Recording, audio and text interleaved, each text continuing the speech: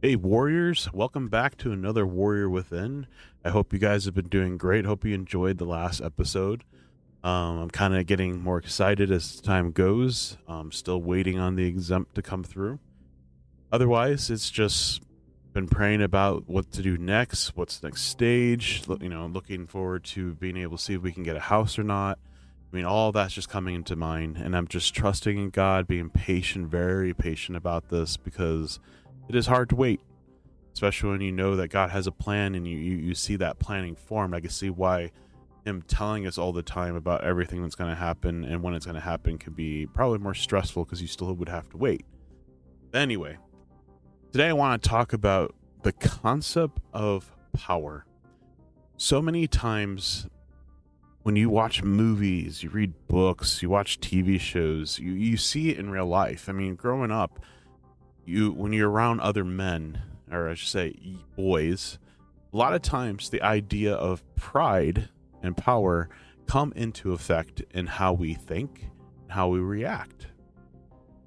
When I was a youth pastor in Hartford, the concept of pride or honor, I guess you could say, what they would use, or don't disrespect me, was a huge factor in how they reacted.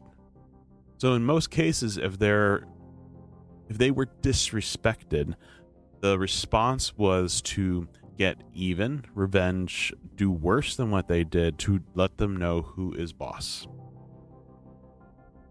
And that made me really realize that, it's kind of funny, but we take that childish thinking, thought, process, ideology, whatever you want to call it, and we do bring it into adulthood, especially if we're not careful. Especially if we live in the culture that kind of still continues that mindset of disrespect. And then sometimes we even do that towards our wives. And I know this is going to hit a couple guys out there in the chest a little bit.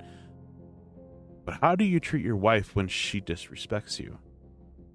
I mean, I don't think majority of you that are listening to this are beating up your wife when she does that, but there is men that do that. You see, that's a childish response to dealing with someone who may have disrespected you. That's not the name gist. So I was thinking about when you have power, okay, because that's what ultimately what men want, is that capability of control and power. It comes from the concept of pride. And one of the first times you could ever read about that concept of pride getting in the way is actually between a man and a woman. See, if you go to the Old Testament, really far in the Old Testament, you're going to come to the story of Adam and Eve. If you recall, Adam was created and he was given the responsibility, but God saw that he was lonely, so he created a woman. Now you fast forward to chapter 3, which is basically about the fall of man, and just in the beginning. This is what it states. So we're going to go from verse 1 through 7. Now the serpent was more crafty than any other beast of the field that the Lord God had made. He said to the woman, "Did God actually say, you shall not eat of the tree in the garden?" And the woman said to the serpent, "We may eat of the fruit of the trees in the garden. But God said, you shall not eat of the fruit of the tree that is in the midst of the garden, so in the middle of the garden. Neither shall you touch it, lest you die." Literally, God told them, don't even wonder if it exists. Don't even touch it. Don't look at it. Don't even get involved with it. But the serpent said to the woman, and now mind you, this was the only law/rule that God had created so far. 1. How many do we have now? Something to think about. But the serpent said to the woman, "You will not surely die, for God knows that when you eat of it, your eyes will be open, and you will be like God. Now, right there is the first time the idea between man and God, where man was thought of to think about whether they could be like God. Now, mind you, Satan already did this. Satan already made that choice where he thought he can overthrow God and become God himself. But this is the first time between a man and God. So, first time where flesh and spirit battle, knowing good and evil. So when the woman saw that the tree was good for food, and that it was a delight to the eyes, temptation and what sin does to you. Temptation looks good, and then it makes you feel delighted. And that the tree was to be desired, which is the third part of temptation. So it looks good. So woman looks amazing. Then you start thinking about how delightful it would be to be with her. And then 3, you start desiring her. And 4, she took of its fruit and ate. And the fourth thing that we do is when we allow temptation to get in the way, we act on it. And she also gave some of her to her husband who was with her. Now, that's something you got to think about, okay? And he ate. Then the eyes of both were open, and they knew that they were naked. And they sewed fig leaves together and made themselves loincloths. You see, right there is the image of pride and wanting power. Satan promised her that she would be just like God, knowing good and evil. Now, mind you, there was no evil in the world. God created this world as perfect, nothing wrong with it. So why in the world would they want to know what good and evil was? How did they feel? So the thing is, like, we don't know what Adam and Eve felt, but we can speculate based on how we would feel. When you were growing up, when mom and dad told you couldn't do something, did you just say, okay, I won't do it? Or were you curious about why you couldn't do it? You see, that's the thing. You have people who are put in authority, your mom and dad, and when they tell you something is wrong to do, you should take that as enough. Now, personally, I like to make sure I give a better understanding than just saying, I said so. But in this case, when they didn't even know good from evil, and God just gave them one thing to do, one command, one rule, they had everything. I mean, guys, you got to understand, they had everything. No illness, no sickness, no hunger, no famine, no struggle, no pain. They had everything, all the food they could eat. They had everything. And how many times do we chase after everything and still we're not satisfied? They had everything, one rule: no death. And they disobeyed it because they wanted power. They wanted to be like God. They allowed that pride to enter in their hearts, and they took it. They disobeyed. Just something to really think about. And a lot of times we go back to the story and we point out how Eve failed. The truth is, it says that Adam, her husband, was with her. So that means Adam was listening to this too. And it doesn't seem like it's the first time. Because if Adam was really cautious or caring or protecting his wife, he would have stopped her, right? I mean, it sounds like it would be logical. But maybe it's something how Satan have maybe said it a few times. Because I don't think it was just once that he came by and just suddenly just said that and they thought about it. I think he watched, observed. He saw the curiosity. And I'm sure he probably whispered, because the thing is, one of the things about sinning is it's like a slow fade. If you've not heard that song by Casting Crowns, you should. Slow fade. We don't instantaneously just start doing sin. We get tempted. Now, I can tell you this, it's easy for someone who's not saved because they're enslaved to it, because we talked about that. But in reality, pride gets in the way. We want more power. And we start chasing after that power because we don't want to feel weak. Now, how many of us guys, men, I should say, don't like feeling weak? You lost your job, or your girlfriend left you, or your wife left you, your kids left you. It's a moment of weakness. How many times have we felt when the boss disrespects us, we quit? No man should disrespect me. I'm so-and-so. They should respect me. So I'm going to quit this job, or I'm going to treat that boss like crap. I don't care because I'm a man. How many times have we thought that in our heads, or even acted on it?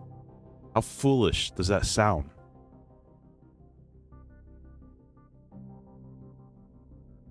A man should not be walking around with his honor on his heart, where he's worried about being disrespected, because guess what? This world is going to disrespect you.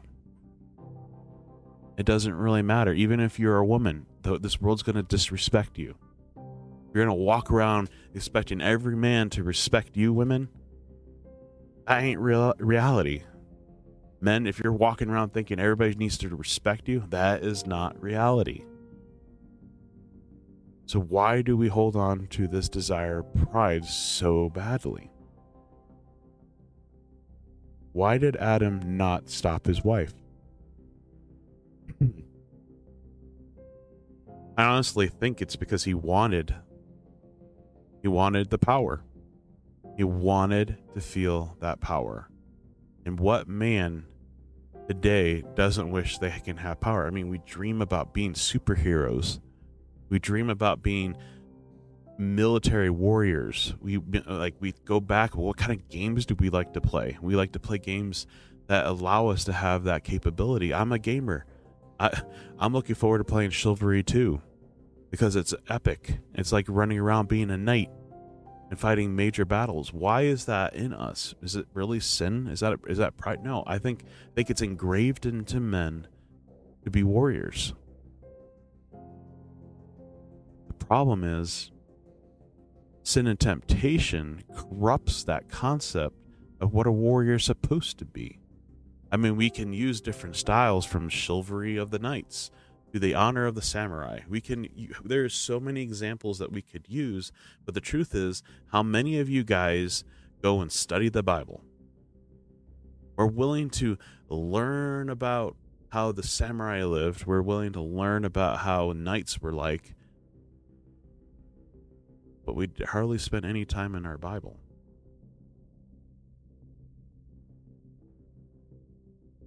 So instead of learning how to be men of honor, godly men, upright men, warriors, become like the world. We chase the world. We desire the world.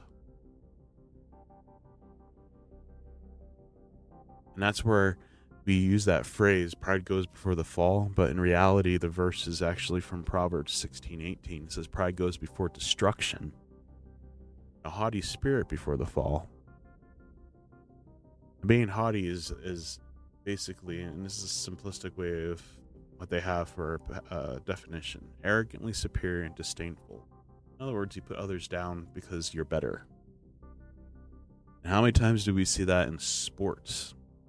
Why do you think we like sports? Sports is like a war between two groups, the battle. And instead of killing each other, well, I mean, we tackle each other in football, we pounce each other in rugby, In hockey, we can slam each other. Basketball, we can play a little rough. But in reality, it's not about actually killing your opponent, but beating your opponent, which is actually a very good concept, especially if you have kids or a young man who's struggling with anger issues. You need to teach them it's not about killing the opponent, beating the opponent with your brains, with your mind, with precision. That was something I had to teach the guys at Hartford. I made like foam lightsabers with PCP pipe, and first day it was all about swinging as hard as I could possibly can to hit that person, and then in reality that's not how it works. I mean, in a real battle, yeah, you might be swinging as hard as you could, but if you miss, it puts you in a position of being hit, and that's what Satan wants you to be at. He wants you to be in that full power extension so that he can send his minions to attack you. And yeah, we're going right back to the armor of God. You have a shield, but hey, if you're swinging super hard, you ain't going to be able to block with that shield at all. And in fact, what's going to happen is you're going to be off-footed, so you won't be standing firm, you won't be planted, and that's when the enemy can knock you down the worst. So it's better to understand that when you are in a fight, whether it is a spiritual fight or a real one, it's all about precision. Making a useful move that doesn't put you in a disadvantage from your opponent, which is why people love watching boxing, kickboxing. It's all about putting yourself in a position that you're able to counter what's happening to you. Chess, strategy game of countering, but also thinking ahead and understanding that whatever move you make, what are the consequences for your actions, which is very interesting. So pride brings destruction. A haughty heart brings a fall. So if you're not thinking of your consequences, you're not thinking about what your power gives you, but what it also makes you lose, the consequences that come from the future of it. I mean, a lot of these young men are, they talk about beating the snot out of somebody to show them who's boss, but I said, why don't they come and bring a gun and shoot you? How did that solve anything? Well, I'll have a gun too and I'll shoot back. I'm like, how does that solve anything? You see, the answer is always a violent and very deadly response. It never stays the same. It's not competition. It's hate. A lot of times when we're protecting our pride, it's through hate. Not through working things out. And I could tell you this, working things out does not mean letting the other person beat the snot out of you. And working things out does not mean that talking is going to always work. You may have to defend yourself, but defend yourself righteously, above board, uprightly, godly, men who follow God and not men who follow pride.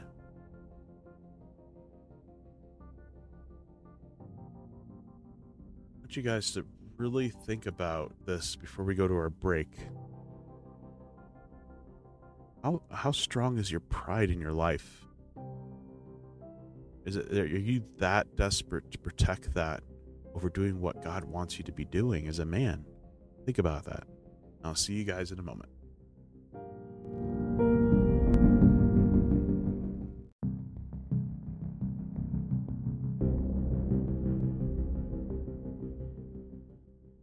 Hey, Warriors, welcome back.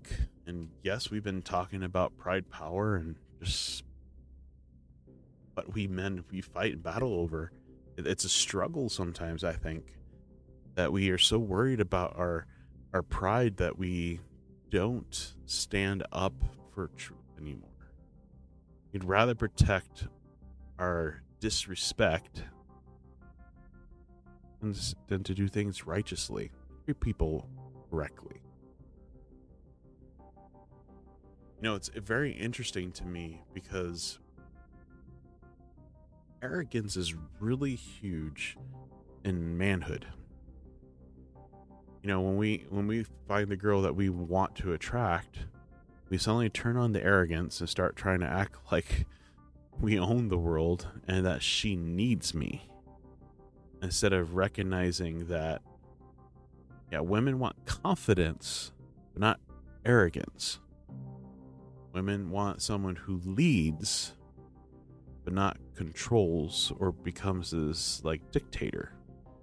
And I think we kind of cross that line many times where we become, quote unquote, too powerful for our own selves, that our arrogance starts seeping out.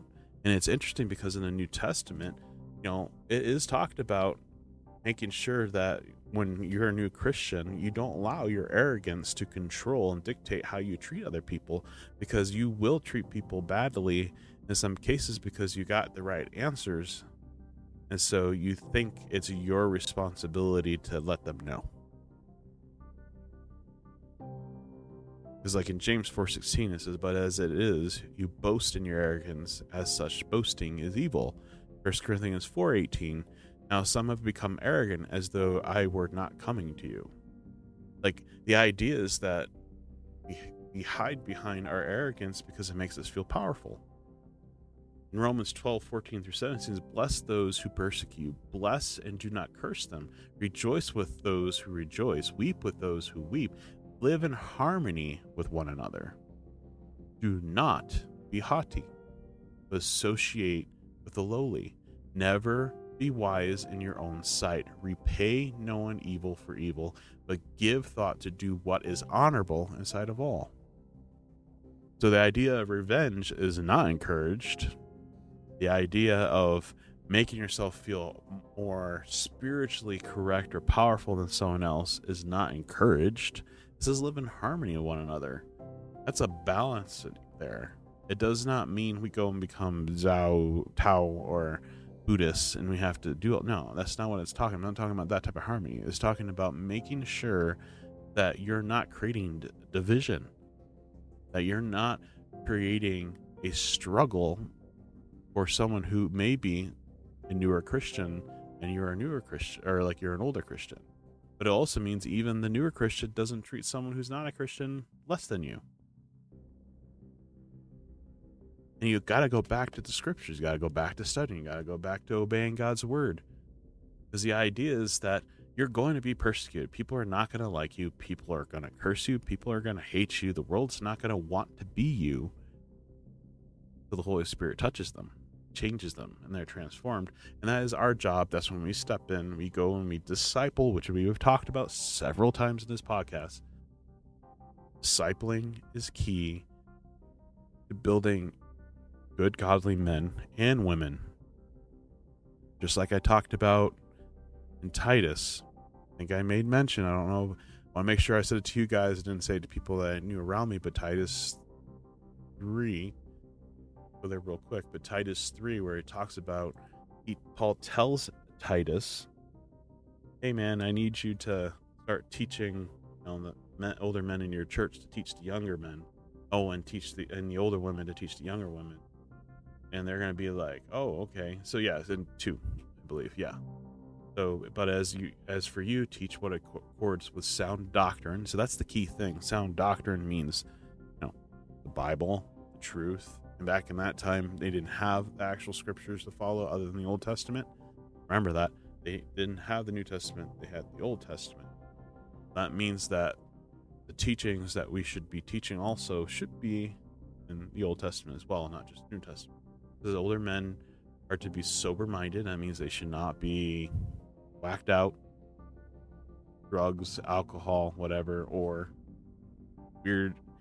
technically even weird philosophies and ideologies that are not biblical.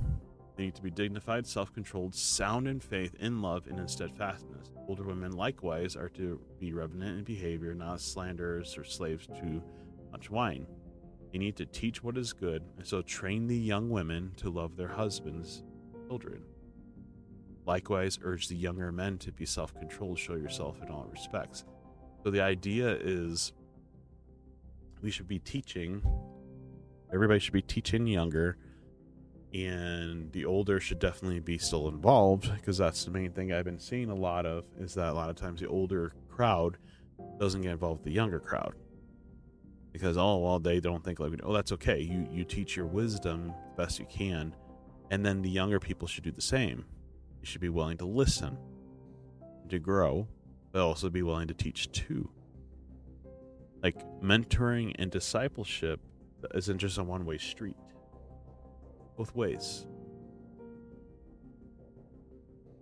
Because we're supposed to show ourselves a model of good works. And in your teaching, show integrity, dignity, and sound speech. Not be condemned, so that an opponent may be put to shame, having nothing evil to say about us. Like, we are supposed to be so upright, righteous in our actions, not self-righteousness. We're supposed to be godly men and women. We're supposed to be leaders in the faith, so that they can't say anything, because it would have to be a lie. This is where I think it comes together with the understanding of pride and power creates consequences that will be true. The things that they'll say about you would be true because it is pride that's steering your life, the way you live and think. Because you're so obsessed about power, getting the best education, getting that doctorate so that you are respected. Get that job that pays a lot of money so you are respected. Get the woman you wanted because she's the most beautiful woman in your eyes and better than any woman in the world so that you're respected. Same with you women, vice versa. We focus so much on trying to gain that position of pride and power that there's going to be a negative result to that. Because you're not walking upright. You're chasing after your heart, your desires, your wants. That's why when you hear, oh, just follow your heart, it'll tell you, no, it will not take you where you're supposed to go. It'll take you where you want to go, but not where God wants you to go. You ask God what you should do. You should ask God what is the right thing, how you should react, and how you should treat people, because He will teach you how to do it, because He's your author. He's the Lord God Almighty. He's the one that designed you, created you. He knows what's best. That's why He sent us the Holy Spirit, so we wouldn't be alone. Will you not step up and stop chasing after pride and power? Don't be like Adam and Eve. Don't be like King Saul when he chased after basically his kingship and his power. And when God went and talked to him, he took control. He tried to do his own thing. And then he got basically slammed for it. Because guess what? He lost everything. The kingdom was taken with him, and God chose another one to be king. See, when we chase after pride and power, it's all you get. And a lot of times it's temporary. And a lot of times it may just be on this earth that you get it. It will not get you really anywhere. Because when it fails, you fall. And when you fall, it destroys you. Because you put so much faith in your pride and power, money, prestige, honor, respect. And that's all gone. What do you have? That's why it's so important to be walking in the faith, to follow the truth, to live a life that's honorable based on Scripture, to live a life with high integrity, to be a man or woman who is godly in the truth, who stands forth in the faith because they have been studying the Scriptures so much so that they have an understanding of it. And then they're willing to teach others. They're willing to disciple others. They're willing to be a mentor for someone else. Even if you don't feel like you're able to, just spending time with somebody in prayer is more powerful than nothing. We underestimate the power of prayer so much when we're dealing with our spiritual warfares, when we're dealing with our growth. We don't treat prayer with the respect that it should have because we don't see that it's doing anything. Why? Because we don't have understanding of prayer. Have you ever done a study on prayer? Have you ever spent time asking someone about their prayer life? Have you ever asked a pastor, can I pray with you? Can you pray for me like maybe once a month? And I could just have that time to learn, because you could learn from listening to your pastor sometimes. I mean, if you don't understand it, they could teach. I mean, sometimes even us as pastors, when we teach, for us to actually teach, sometimes we need to go and study and learn too. But that's something you could do as well, so that when you and I meet, we could talk about what prayer is, what your experience has been, and I can share what mine has. You see, pride doesn't want to deal with all that. Pride wants to keep you holstered to the idea that anybody who mistreats you or disrespects you needs to be taught a lesson. That's not God. That's the enemy. That's the world's view of how they deal with things. Oh, well, you disagree with me? I will make your life miserable. Oh, you think you're better than I am? Well, I'm going to disprove you, and I'm going to make sure I smash your integrity, I smash your character while I'm doing it. That's not the way the Lord wants us to be. That's power and pride. Make sure that you are walking upright. You're not creating purpose division, there we go, to destroy other people because you don't want to be hurt. And a lot of times, all the other stuff connects to jealousy, but we're not going to get too much into that. But jealousy is another reason why chasing after pride and power can get in the way, because you'll do anything to gain that power and pride. You'll do anything. That even means destroying someone else's life so that you can get what you want. You do this all the time, like I said, in TV shows and movies. That's how the hero becomes a hero, because something devastating happens and they get everything taken away from them. And so it's now their turn to go take it away from the enemy. As cool as the fight scenes may be in those movies, that's not an appropriate way of response. Living in harmony with other people doesn't mean go destroy them.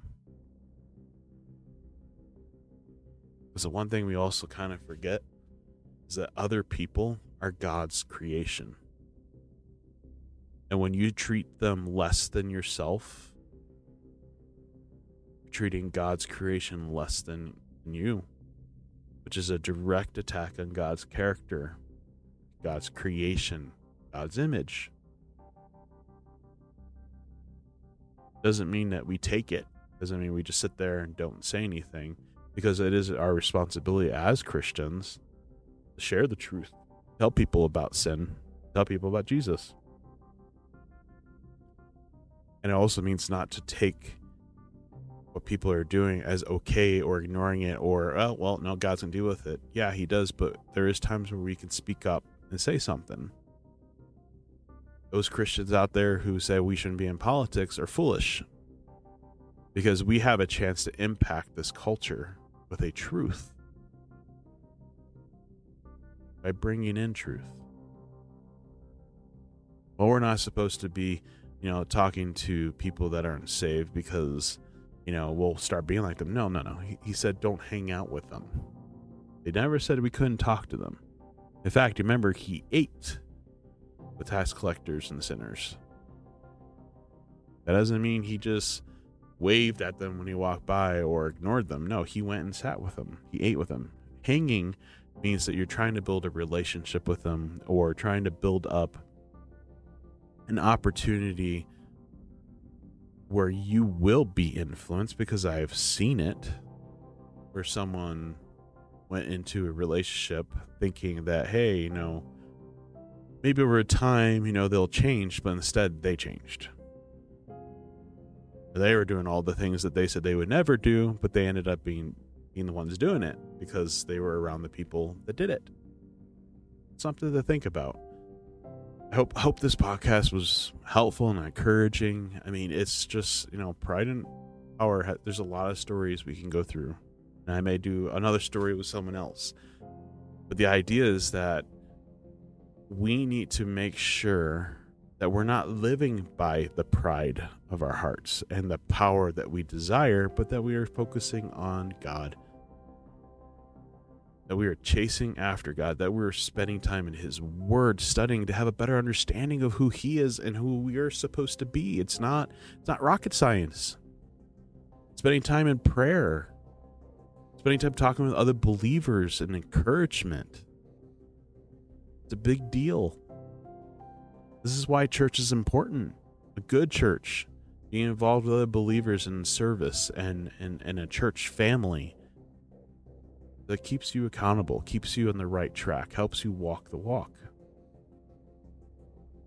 I want you guys to think about it. If you guys aren't going to church because you think you can get everything just by going out in the forest or reading on your own or listening online, no, you need fellowship just as much as you need to hear God's word, because other believers can teach you stuff.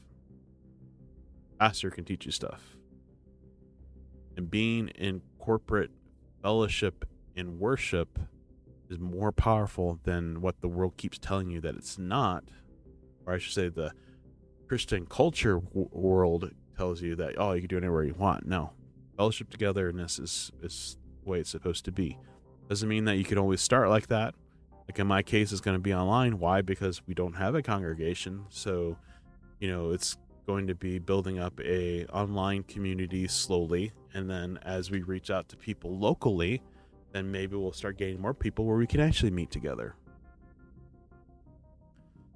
But all together, guys, put down that pride. Stop walking around with your respect on your shoulders, worrying about who's going to disrespect you.